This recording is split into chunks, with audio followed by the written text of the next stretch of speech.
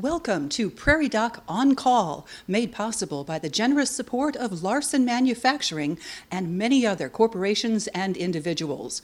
Their gifts to the Healing Words Foundation, a 501c3, provide 100% of the funding for all Prairie Doc programs. Please follow the Prairie Doc on Facebook and YouTube, and go to prairiedoc.org for more information on making a charitable gift. Trying to be a good parent is a road full of bumps and detours. Health concerns and social issues are hard to navigate. Raising healthy kids, tonight, On Call with the Prairie Doc, celebrating our 20th season.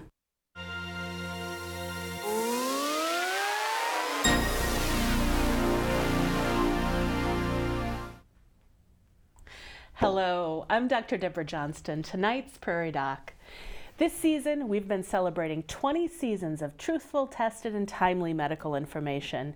Continuing that tradition is our goal for tonight's discussion.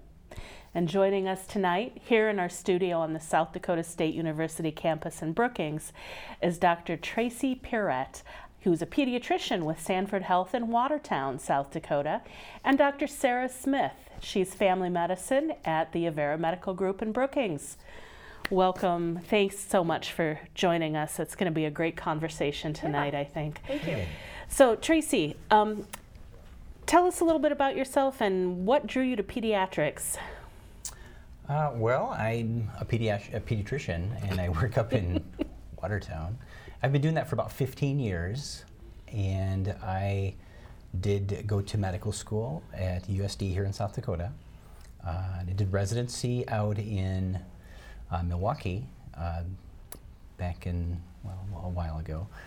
And I guess I got into pediatrics because I had a great mentor, a pediatric mentor, Dr. Jerry Blake, who was a developmental pediatrician and was working with camping programs at the time.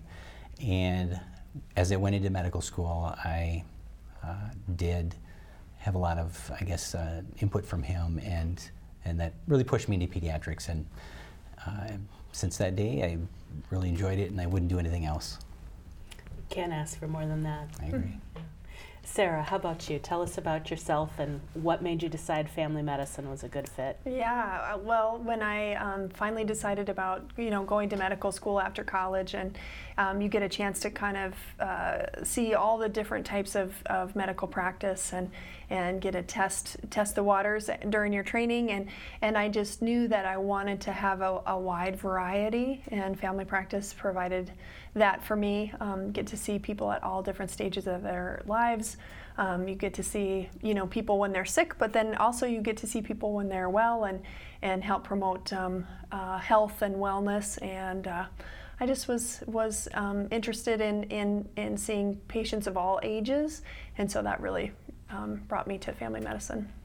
And I think we'd all agree that one of the best things about primary care is getting to develop that relationship with people and having that ongoing. I did know that. Yeah, yeah, exactly. It's just a good thing. So. Yeah.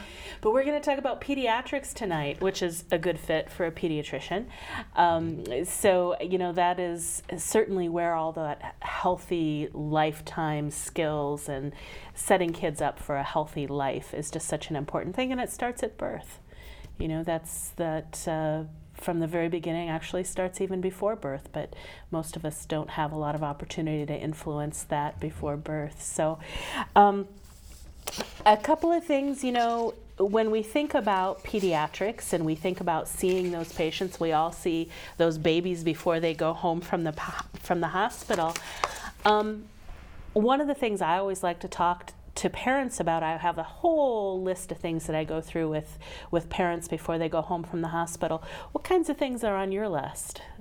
I think as they're discharged from home, basically the biggest thing is we always talk about what to expect just the first few days, because they get overwhelmed a lot. There's so much thrown at them, especially with the new parents, that you want to just break it down and just focus on, I always say, just worry about eating, peeing, and pooping. And if we can do that, everything will be just fine. And if you can reassure them with that, they get to the first visits, and you can talk about more things to think about. But really, it's just eating and getting a good pattern right away after birth, and if they're comfortable with that and things are going well, really everything else does come along very nicely. And then as you get into the further visits, you can talk about other things and talk about their expectations and what development they should be expecting. But in the beginning, I think the big thing is just to know that they're comfortable with the feeding and the baby's growing and it's healthy. How about you, Sarah? Yeah, I totally agree. I tell parents you're in survival mode. You're just really trying to get to the next day, and you can't do really anything wrong. If you're loving that baby and feeding that baby, well, as long as families know that they have close follow-up, I'm going to see you in a week, and you're going to have a nursing visit here in a couple days. They know that they've got some support. That's really important too. We talk a little bit about safety, making sure that parents are sleeping their babies on their back. Many of us grew up with our parents sleeping us on our tummies, and we now know that that's not a safe thing to do. So just really reinforcing that to new parents, even if grandma says, well, this is how we used to sleep you if you don't have a good sleeper. But so some safety issues, making sure that they feel comfortable with car seats and giving a bath and some of those kind of safety things that parents might feel anxious about. And then a little bit about illness, what to look for if your baby's not eating right or pooping well, or might have a little might have a fever. Parents are concerned. Just always telling them that it's never wrong to bring your baby in to be checked, even if nothing's wrong. We'll look at that baby and help you know what to do. That's a good point. Just to really know that. I always tell parents, use your gut instinct. If you feel like things aren't right, I'd rather you come in. I don't care. I'll see them every day if it's what has to happen. But use your gut instinct, and parents are usually pretty good. If things don't seem right, there's usually something wrong. Absolutely. And I think that that's just an important thing to reinforce, is that it's hard with a newborn. They're different than older children, and the signs of sickness are a lot more subtle in those newborns. So you can't take a chance. You can't take a chance. They don't have good immune systems. They're not very developed. You just don't want to take any chances. Bring them in. And I just think there's a lot of parental anxiety. There's a lot on social media. Families might not, you might not have grandma and grandpa close. Or grandma and grandpa might tell you to put them on their tummy. Right. Or give them whiskey. Or give them whiskey. Don't do that. So, there's a lot of parental anxiety, and so sometimes just seeing that family and just saying, your baby looks great, everything's normal, you're doing a good job, or you know what, I'm not sure, let's have you come back tomorrow and we'll double check how much the baby's weighing, or if your breast milk is coming in, or whatever we need to do. Absolutely. We know we've mentioned sleep. You mentioned sleep, about making sure the baby's sleeping on their backs, and that is a change. That was not the way it was recommended when any of us were children. So that's an important thing. But there's some other things that have changed about safe sleeping. Tracy, what do you tell parents about safe sleep environment for their babies? Well, in sleep, you're right. I mean, years ago, it was being on their belly was okay, but it's been a long time that we've had that recommendation out for being on your back to sleep, and it's really cut SIDS deaths by a lot. Sudden infant death syndrome. Right. The other thing is, there are a number of parents that really like co-sleeping. Co-sleeping with babies is it's not ideal. It's something sleeping in bed with your baby. Correct. Yeah. Sleeping with them. We would all hope that if we were sleeping in the bed with our baby, that we would recognize that they're there and wouldn't roll over on them or whatever. But that does happen, and so it's not a recommendation to do that, and to keep them in the crib without bumpers. And that was something as well that's hard for grandparents to let go of, because they look so pretty in there. So take your picture and then get them out. But having just a empty crib with just a tight-fitting sheet on the mattress with no bumpers and pillows, comforters, stuffed animals, nothing. Just a safe sleep environment for the baby on their back. And that's going to be the best thing for kids. We also, I also recommend there's some information that if you can have some air circulating the room, maybe just a ceiling fan or just some air circulating the room is okay. We used to also worry about pacifiers, if it's a bad thing or a good thing, and we think that's probably a good thing and helps maybe with SIDS too. with a sudden infant death The syndrome. Yeah. How about wedges, positioning of devices? I mean, you see a lot of those advertised on social media and parents talking about them. What do you think about those, Sarah? I just really tell families not to use those. I mean, sometimes we'll have, if a baby has reflux or some difficulty with sleeping, we can recommend that baby be on an incline, so blocking the head of the bed up a little bit, as long as that baby's not one that would be mobile around in the bed at night. But any wedges or sleep devices or things that, other than swaddling, I just say try to get by without it. So. It will pass. Yeah. This phase will pass. There's also there's lots of devices, these with owlettes, things that you put oxygen saturation monitors and things on your baby. And again, those aren't necessarily recommended. Those are tough because you'd think every parent should just put one on and have a monitor on your baby that usually they're going off when they shouldn't, and so they just really create a lot of extra anxiety, it seems, with families, and so they're starting to get better, but they're still not something that we would definitely recommend. Yeah. Now, how about sleeping? Where should baby sleep? Should baby sleep in your room? Should baby sleep in its own room? What do you think? What do you tell parents? Well, I recommend that for ease of feeding, that baby can be in your room with you. If you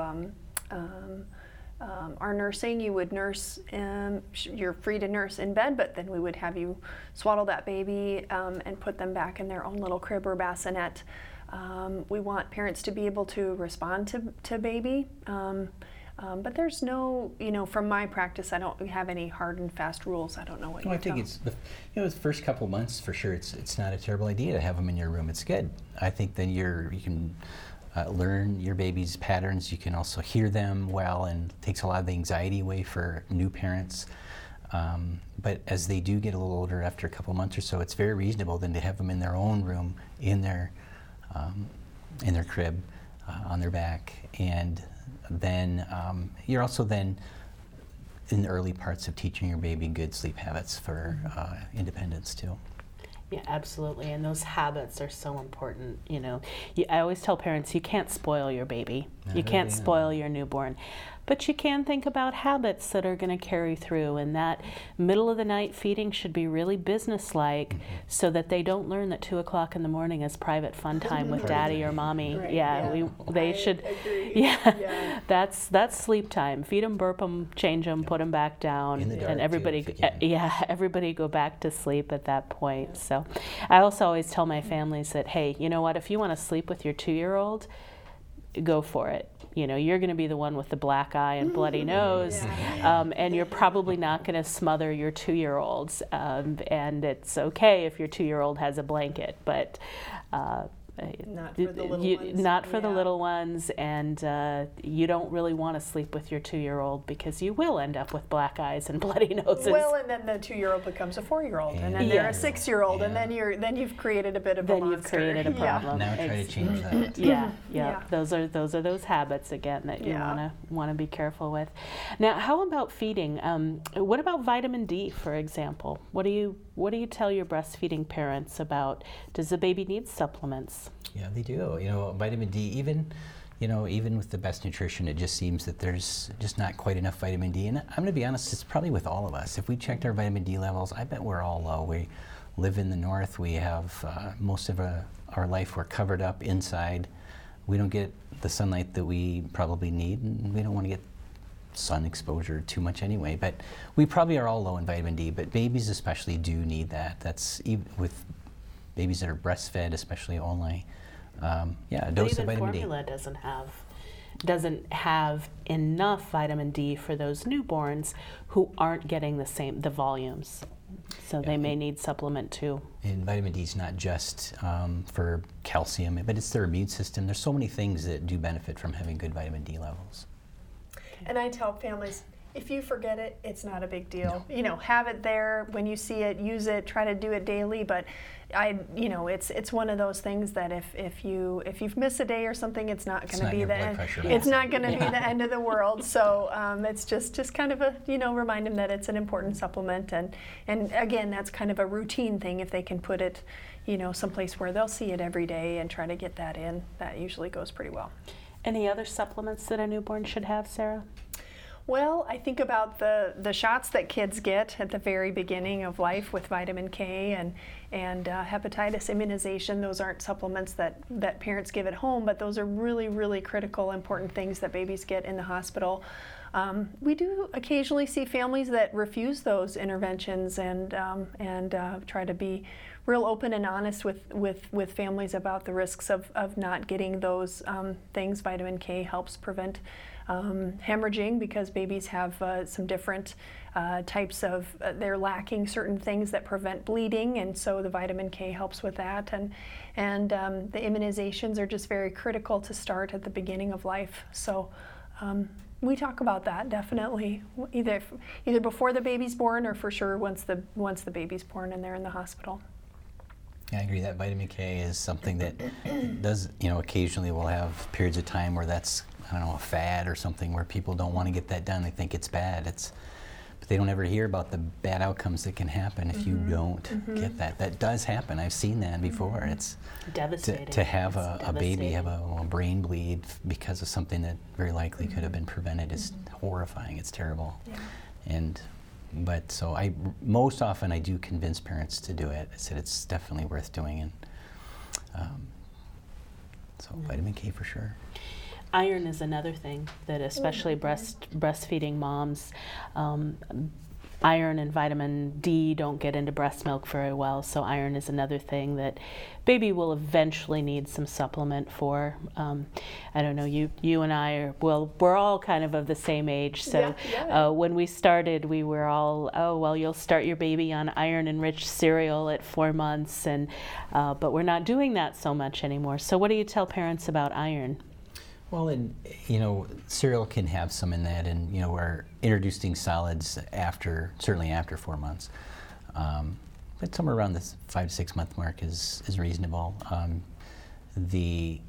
lot of babies coming out of the NICU and the NICU do have a suggestion just to start iron because they often have lots of blood tests done and they get a lot of blood taken out. And so they are usually iron deficient just because of all the blood tests that were done. So they're usually on iron supplements, multivitamin with iron from birth, and usually that'll go until at least 6 to 9 months. Once they do get it in their foods, iron-containing foods, then they're usually going to do okay. But solely breastfed kids especially do benefit from iron supplements. We talked a little bit about, seeing those babies in close follow-up, helping the parents get through that crisis mode and starting to know what to expect. Why are those well-child checks so important, Sarah? I think it is a great way to get to know the family, to help them understand what to expect with their child as they grow and develop, giving them some tips and tricks, helping them understand what's normal and maybe what's not normal, and just a lot of teaching. So it's not just weigh the baby and do an exam. I would say most of the visit is counseling the families about things that they can be doing to help with their baby's cognition and what to do to make sure that their children have healthy teeth. So we do lots and lots of teaching, and during that, you create a relationship with that family so that there's a trust that forms, and that's really, really important. Even when those kids are teenagers or heading off to college, or you're just setting the stage for all those different changes in life, and so it's not just a physical, it's not just a checkup of the body. It's really comprehensive. I completely agree. It's very interesting, the dynamic that you learn the family. That continuity of care is so valuable. If you have to, as a new provider, see a patient for the first time, you don't have all that history on them, but if you've seen them since they were born, you know that family, you've seen that kid, you know how they maybe act, things that don't seem right. You pick up on that, I think, so much easier with that. With those well visits, you come in, I have parents to say, oh, why did we do this to you? He's fine. I'm like, that's good. This is what we want. That's our goal, is that we find everything's going well, we're growing good. I'll find sometimes kids will come in and they're 9 years old and they haven't been seen since they were 18 months. And they're really small, but is that them? I'm not sure. I can't look back and look at their history. I can't see their growth pattern. So is there a medical problem, or is this just this kid? Is it normal? And so if you don't come to those visits, then you miss out on all those plot points, all those the values that we can pick up on in the physical things that we can see. That you won't get that if you don't come to those visits. And plus, we do the vaccines when they're due. There's so much that we do get out of those, and even if we find nothing, that's awesome. That's what we want. But we still put some plot points on there to show what their pattern of growth is, and it's just invaluable. Development, monitoring that child's development. Is that child meeting their milestones? Are they seeing, are they learning to walk when they're supposed to walk? Are they learning to talk? Are they learning to count? And there's been some noise in the news lately about some changes in that assessment. Tracy, what do you know about that? Well, that it's kind of a change sort of in the guidelines of the development, and I wouldn't say it's necessarily a big change, but it's just kind of when you should be alerted. So I'm going to give an example. One example would be when babies are 6 months old and they've been coming in for a decade now, or that they're 6 months old. We talk about and ask about, are they sitting yet? Are they sitting by themselves? Because half of kids are, and half of kids we're still working on that. And that's okay. The newer guideline basically pushes that question off until they're 9 months. And so they'll say, are they sitting yet? And if they are not sitting at 9 months, then maybe there's an issue that should be brought up now. Whereas previous, we would be asking about that at 6 months of age and saying, well, get ready for that. So I don't know, I think the guideline is trying to simplify development to bring the questions up when most kids should be doing it. So most kids should be sitting at 9 months. And if they're not, then maybe that's something to really, really look at. Whereas before, we were talking about those things a little bit earlier. So it's not that the guidelines haven't really changed. Really doesn't seem that when way. We expect to see those things hasn't changed. No. It's just when we're looking for Right. them that have changed. Instead of saying, oh, half the kids are doing it by now, we're looking at it where we expect the majority of kids to be doing it. When are we going to put the check mark? Yeah. When are we going to say, Yeah. this might be an issue that we need to look into? It doesn't mean that kids are developing slower or faster than they used to. It really is the same information. It's just when probably to be alerted about it. Yeah. So Sarah, let's say you do have a child that maybe isn't talking or isn't rolling or isn't doing something when they should. What might you do? Why does it matter? Why do we even bother to look? Well, it matters because we know that kids that are maybe a little behind, or there might be a few little red flags going on, really benefit from early intervention. Setting them up to see a birth to 3 evaluator. I mean, that's a free service that we refer to that service. It might be for speech therapy or for physical therapy. If we see that, okay, their language is developing fine, but their gross motor movements are not where they should be. Let's just check into that and just make sure that maybe there's some things that we can do to pull them along and get them up to where their peers are. And so that's not something that I'm trained in, that I do in the office. Somebody might say, well, can't you help us with this? But I would say there's other people that are better trained, like physical therapists or speech therapists, and they share their skills with families. They do a lot of teaching. They would evaluate that child and make some recommendations about, and then they communicate with me. They let me know if there's anything that needs to be evaluated further. And so that's a great tool for us. And what might a family expect from Birth to 3? So Birth to 3 will actually contact them directly, and then they'll set up a conversation and often a meeting actually to evaluate the kiddos. And it's invaluable to have that because, as she said, it's a free service. It's a state program, and so we are having a group of people trained in development, and so it's usually physical therapists or occupational therapists or speech therapists. Or all of the above. Or all of the above, depending on what my concerns were. And so I just email the Birth to 3 coordinator with the person, and I talk to the Birth to 3 coordinator about this baby or toddler, and they get a hold of them, and then they set up a time to meet with them and make that evaluation. And from there, they can then coordinate speech therapy or occupational therapy or physical therapy or all of them to try to catch that baby up, see if there's other things going on. And those professionals will usually come to the child. So I know that's often a barrier for a lot of parents is, I'm working, how am I supposed to do this? How am I supposed to take my child to all these visits? And Birth to 3 is a great program because they really reach out to that. Some parents don't want that. Some parents don't want that. That's true. There are other ways too. There's this, like they'll meet in a school or something as well. So they can either meet at your home or often meet at school as well. And sometimes do sessions at daycare. They'll attend, wherever the child is going to daycare, the therapist will come and do a little session there. Yeah. That's great. So there's a lot of flexibility in how they can provide those really valuable services. Yep. So another important step in pediatric health is making sure that children are up to date on their vaccines. Prairie Doc reporter Carter Schmidt spoke with a Brookings resident about his struggles with polio after he could not receive the vaccine as a child. Mark Sternhagen was born in 1956 and grew up in Scotland, South Dakota. The Salk polio vaccine came out in April of 1955, but when it was his turn to get it, he was running a fever.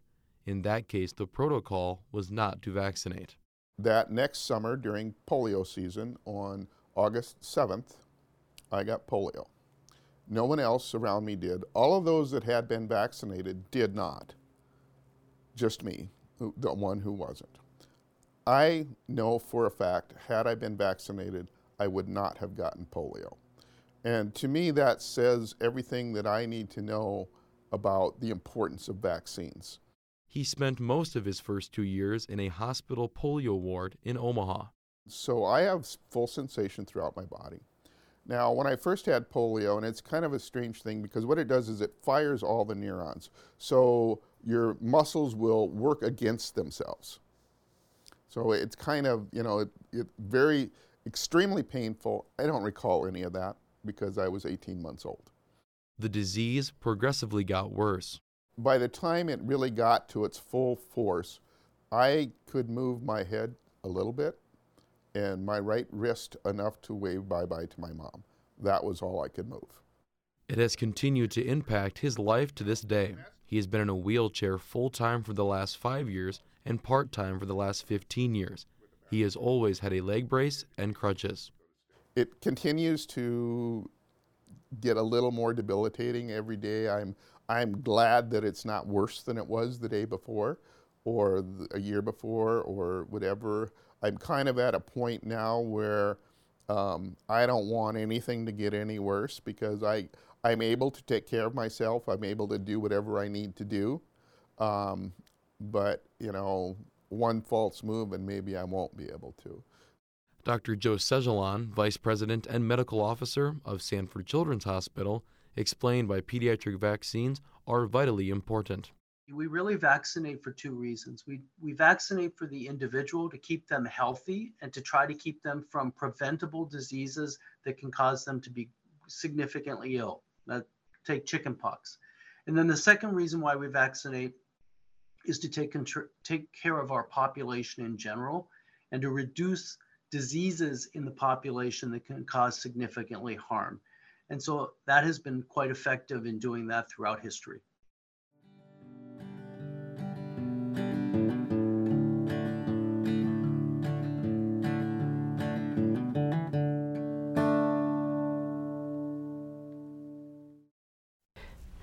So Tracy, do we still see polio? Do we still need that polio vaccine? We do need it, and I think we probably all could, thankfully not a lot, but we could all look in our lives and see and know somebody that has polio, and usually they're the older, for sure.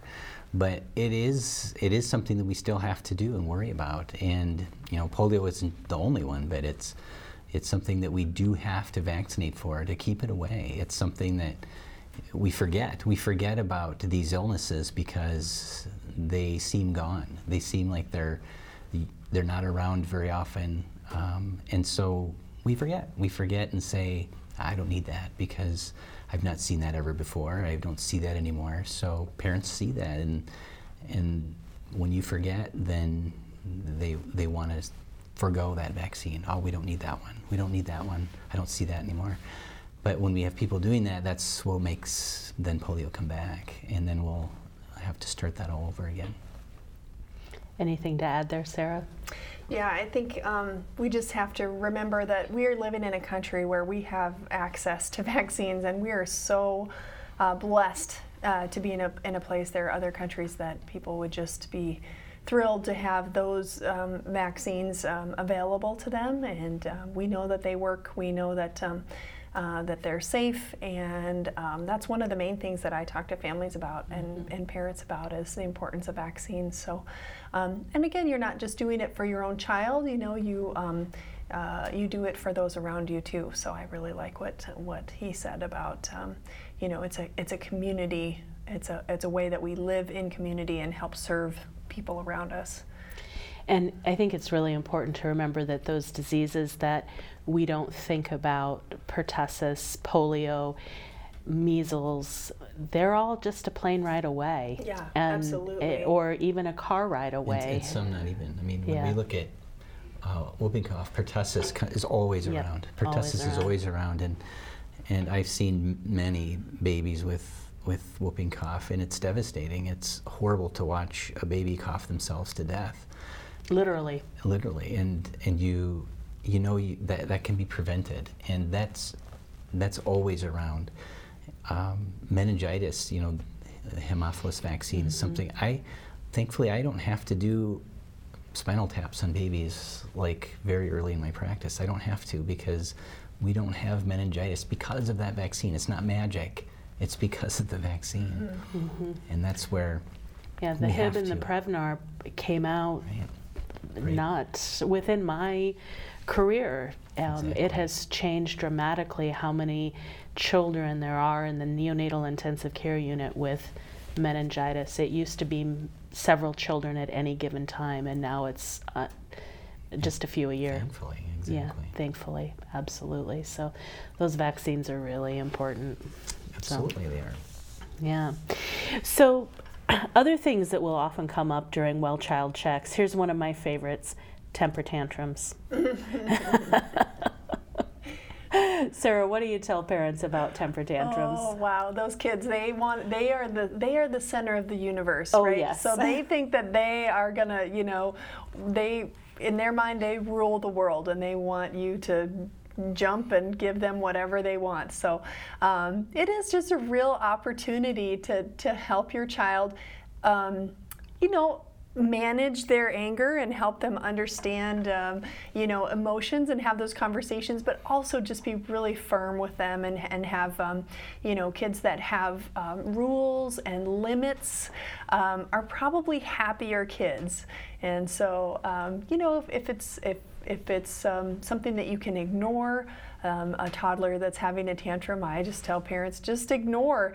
If you don't give them that feedback that they want, then oftentimes that will just be the end of it. So I think you can give some choices, but I think endless choices can be a problem too. So yeah, if you have questions about tantrums, I would say talk to your doctor, and they'll give you some tips and tricks about that. So temper tantrums, yes. Kids, their whole goal in life is to get what they want. At that Mine age, too. Yeah. And if temper tantrums work, why won't I? I'll do it. And that's why if you respond to it and give into it, that's why they do it more. Is because it works. Why wouldn't they? So don't let it work. I'm glad that kids do have temper tantrums. Check it off. Say, yep, development's normal. But yeah, don't let that work, and put them down, walk away, and if you can let the kids know that's not going to work, they will move on to other ways. And it's frustrating. Kids they're not able to express themselves with words and talk, and so you'll find it a lot more when they're not talking yet. But once they get to be of talking age, then they're much less common unless you're letting them work. Mm-hmm. I always remind parents that discipline is not necessarily punishment. Discipline is guidance. So give that child something that does work. Catch them when they're doing what you want them to do, and reward that with your time and attention. Kids want your time and attention, and they'll do whatever it takes to get it. And if that's throwing themselves on the floor in the middle of church and having a screaming fit, they will do that. And if it's putting their toys away, they will do that. Yeah, and I always try to give that, the frazzled mom at the grocery store who's telling her child, no, you can't have a candy bar. I give her a little thumbs up. Good job, you're doing it. You'll get through, and that child will probably be a happier, more well-adjusted child than the kid who gets everything that they want. So I think that's a good message for all of us. When you see those parents in the grocery store with their child having a temper tantrum, give them that thumbs up and make them feel that they're not alone, because that is very, very isolating. Yeah, they don't always happen at home, right? Right, exactly. The doctor gave me a thumbs up. Yeah. You'll get through it. You'll get through it. You can do this. You can do it. This is hard, but you can do it. Yeah. So. And you mentioned language, and I often find that that's a big factor for kids when they don't have any way to express what they want and how they're feeling. What do you tell parents about language development? Well, I think I start really early on, just to start talking to your baby, reading, pointing, naming things, patting pictures, just really start to help build their vocabulary. They're learning words very early on. They don't say them, but they're learning lots of words, and that's why you'll find long before they talk, you can go say, hey, go grab that book or pick up that shoe, and they do it because they know what you're talking about. They just don't say it. So working on speech and language very early is super helpful for them, and that language development, by the time they're 18 months, they have some words, but really right before 2, they explode with words, lots and lots of words coming out. And so expect that, but don't expect a lot of language necessarily early on after a year of age, but they are learning them, so keep doing it. Well, I'm frustrated. I keep teaching them and they don't learn anything. They are learning it. Just give them some time, and you'll know they're learning it because they can respond when you're talking to them, and they just don't say them themselves. I like to suggest sign language to families. I think that often, especially my children both had some expressive language issues, and sign language was just miraculous in our family. Even just a few words, please and thank you and more. Yeah, I think it just helps kids feel like they can communicate with you a little bit. So I've had some speech therapists, they don't want you to necessarily teach a lot of that, just because then they will start relying on it if you have a kid that does struggle with expressive language.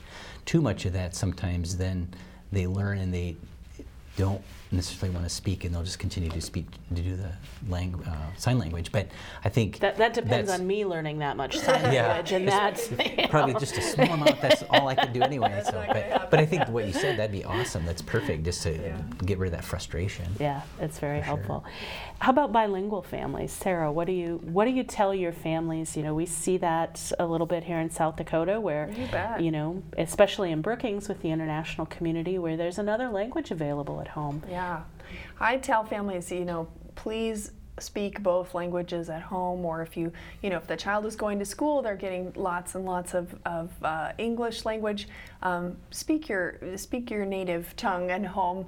That is a gift that you can give your children to have that extra language. And when kids are learning 2 languages, when they're in a home where there's English and Spanish, say, they might not be at the same number of words that just a single language speaker would have at any given time.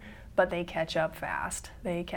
So I tell parents, it's fantastic. You should speak both with your children.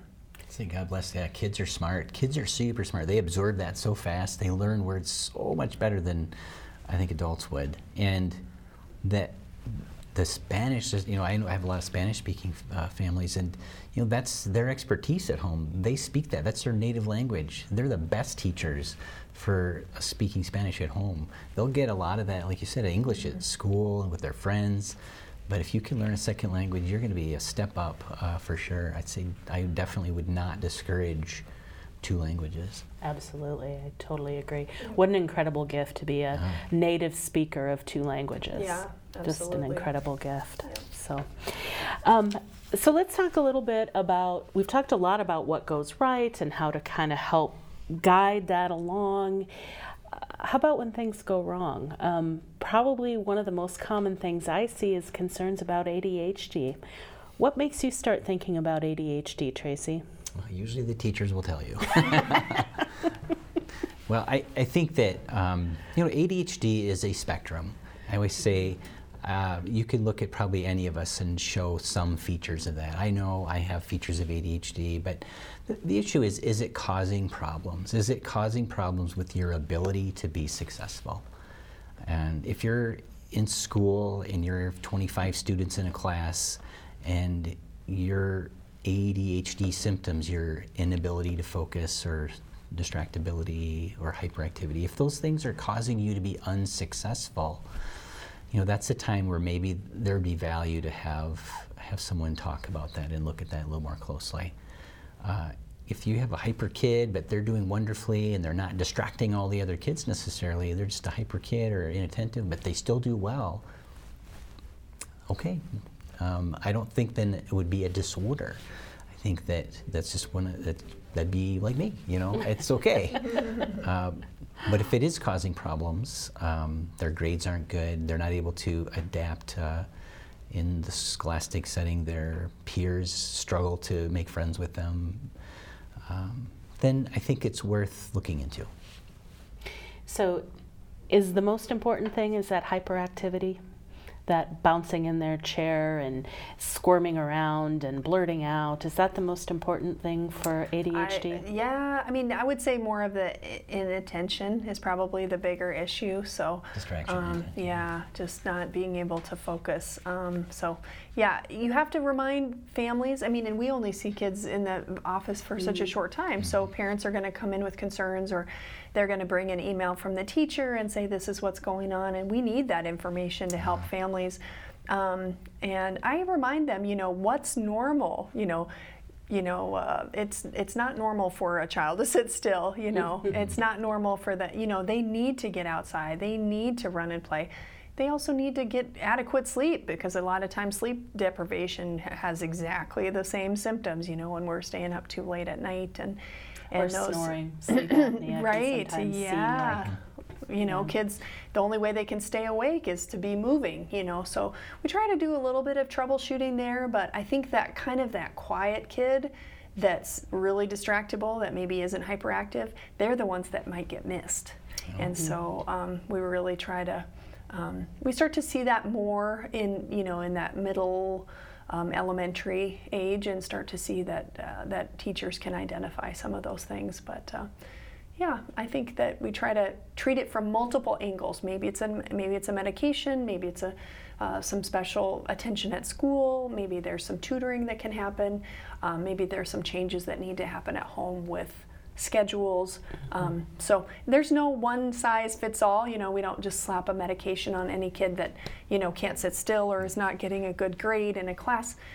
It does take some time to go through all of that. Yeah, really, the sleep part is really important. I think I found so many kids that they just have poor sleep. They're chronically sleep deprived, and then of course you're inattentive because they're basically sleeping in the school. And so that is huge. Kids asleep, with technology, and that's a whole nother topic. But technology has caused big problems with sleep, and then kids have sleep deprivation, and then they're misdiagnosed as ADHD, whereas really they just need to have good sleep. Sleep is really important, and it's definitely a casualty of our culture. Yeah. So, Yeah. Screens, you mentioned those screens. What do you tell families about screens, especially now when they seem to start very early with doing everything at school on their computer? Sarah, what's... Yeah. I mean, I tell families there's no need for a screen before age 2. And you guys can correct me if I'm wrong, if that's changed lately, but I tell families there's really no need for any TV or any iPad or any kind of screen. We all break down and maybe need that little 15-minute babysitter, but to be on a screen for a long time at that age is just not helpful for the brain. The brain just is not going to develop properly, and they're not going to use their imagination and their creativity, and so before 2 I say no screens, and just try to stress that to families. So after that, there's some, we talk about setting limits and probably no more than 1 to 2 hours for older kids. So I don't know what you advise your families. Yeah. And well, like you said, under 2, there is no reason to have screens. There's no benefit, and as they get older, they get so much screen time at school. Basically, their entire day is on the screen. But then they want fun time, on their screens, and that's TV, phones, computers, iPads, all that. And we do 1 to 2 hours, really max. But we know kids are getting so much more than that. They're, this is a generation of hyper-stimulation, and it's no good. Boredom is good. I always tell parents, boredom fosters creativity. Yep. If you can get your kids bored, God bless you. You did it. I often ask families, can they stack blocks? People don't have blocks at home anymore. No. Kids don't stack blocks. And play with and blocks. so, you just really remind them, it's important to learn the skill of independent play. Independent play is a great skill. It's good for their brain, it's good for their body, it's good for their social development. And so when you give them a screen or a tablet, you really are taking that away, Now, that's going to be followed by a tantrum, right? Yeah. We just talked about the tantrums. But you have to understand that, and sometimes I think families do great when they say, we're done with the screens, we're going to put them away for 2 weeks. They'll find that the whole house is calmer, that everyone's better, mom and dad are better, Yep. and it's a sort of a reawakening about we're going to go for a walk together, we're going to eat dinner without the TV on, and so I think when families come in and they're just completely exasperated, sometimes I say you just need to cut it off. Yes. 30-second take-home message. Well, especially on screen time, I'd say that is super important. I would say have a no screen or no technology summer. Turn it all off. Turn your internet off. Make the kids bored, and then let them have fun doing the stuff that we used to do. They're going to get all the technology they need. So have a great summer with no technology. 30-second take-home message. I love taking care of kids. It's great fun. We love to see families. We try to support families in any way that we can for health and development and wellness. And if you have questions, try to find that provider for you that you can connect with and answer questions for you. And we are here to help. So That's right. That's a great take-home message. Very good. We'll be back after this.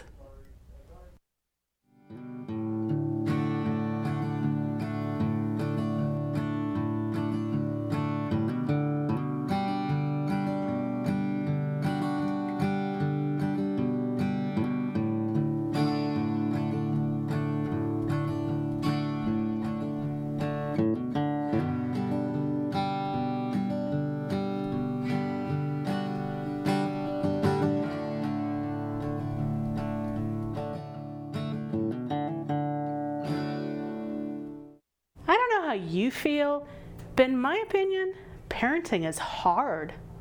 Someone must have forgotten to hand me the instruction manual when my children came home. I have yet to meet a parent who wouldn't appreciate one. New parents can count on getting lots of advice from well-meaning friends and relatives, and sometimes even perfect strangers. Some of that advice is welcome and useful. Some, not so much. And sometimes that advice is downright dangerous. Many grandparents raise their own children at a time when doctors thought it was best to put babies on their stomachs to sleep. Research in the 90s showed that this sleeping position significantly increased the risk of sudden infant death syndrome, and all those cute stuffed animals and fluffy blankets increased the risk of suffocation. Many great-grandparents started their newborns on solid food soon after birth. Now we understand more about infant nutrition and recommend waiting until 6 months for most babies. This helps ensure the baby is developmentally ready to swallow solids and reduces the risk of some health problems that can persist well into adulthood. My own generation of parents was told to avoid exposure to common allergens like nuts and fish in the hopes of reducing the risk of food allergies. More recent research actually indicates the opposite. Early introduction to these foods reduces that risk. Of course, parents still need to be mindful of choking hazards. Try thin, smooth peanut butter, not whole peanuts. We still recommend avoiding honey because of the risk of botulism, and liquid milk because it is more difficult to digest. Besides, formula and breast milk provide more complete nutrition. Parents today often swear by sleep nests or wedges. These are cushions meant to prop babies in a particular position. Although these devices are popular, they're dangerous and increase the risk of suffocation. Walkers are perpetually popular too, but they are associated with injuries and have not been shown to help babies learn to walk. In fact, motor skills may be delayed if baby uses a walker. So how can families sort out all this advice? Look for trustworthy sources of information, such as the American Academy of Pediatrics online resource, healthychildren.org, or the American Academy of Family Physicians educational website, familydoctor.org. Best of all, take advantage of regular well-child visits with your primary care provider. Your doctor desires a strong relationship and will work with you to help your child grow up safe and healthy.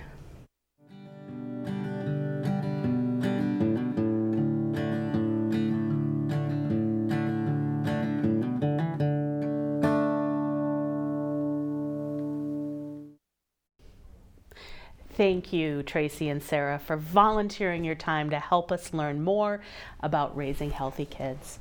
You brought some excellent experience and knowledge to the discussion. If you would like to hear and see more episodes of this program, please like and follow us on Facebook and YouTube, or visit us at prairiedoc.org. Look for Prairie Doc Perspectives in your local newspaper, and be sure to look for the podcast of this program, Prairie Doc On Call, wherever you get your podcasts. From all of us here at On Call with the Prairie Doc, celebrating our 20th season of truthful, tested, and timely medical information. Until next time, stay healthy out there, people.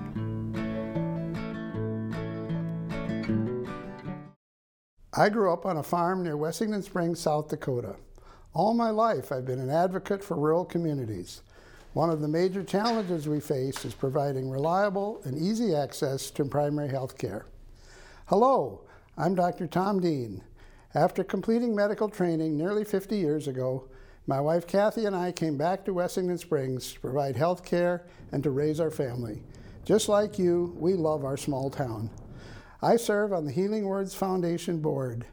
This year, we celebrate the 20th season of the Prairie Doc. Rick and Joni Holmes started this mission of providing objective, evidence-based healthcare information free of charge to everyone, especially to people in rural areas who may have limited access to healthcare professionals. Truthful, tested, timely medical information for 20 seasons. That's the Prairie Doc, and it's up to us to help to continue that legacy. Please give to the Healing Words Foundation. Go to prairiedoc.org and make your donation today. Thank you.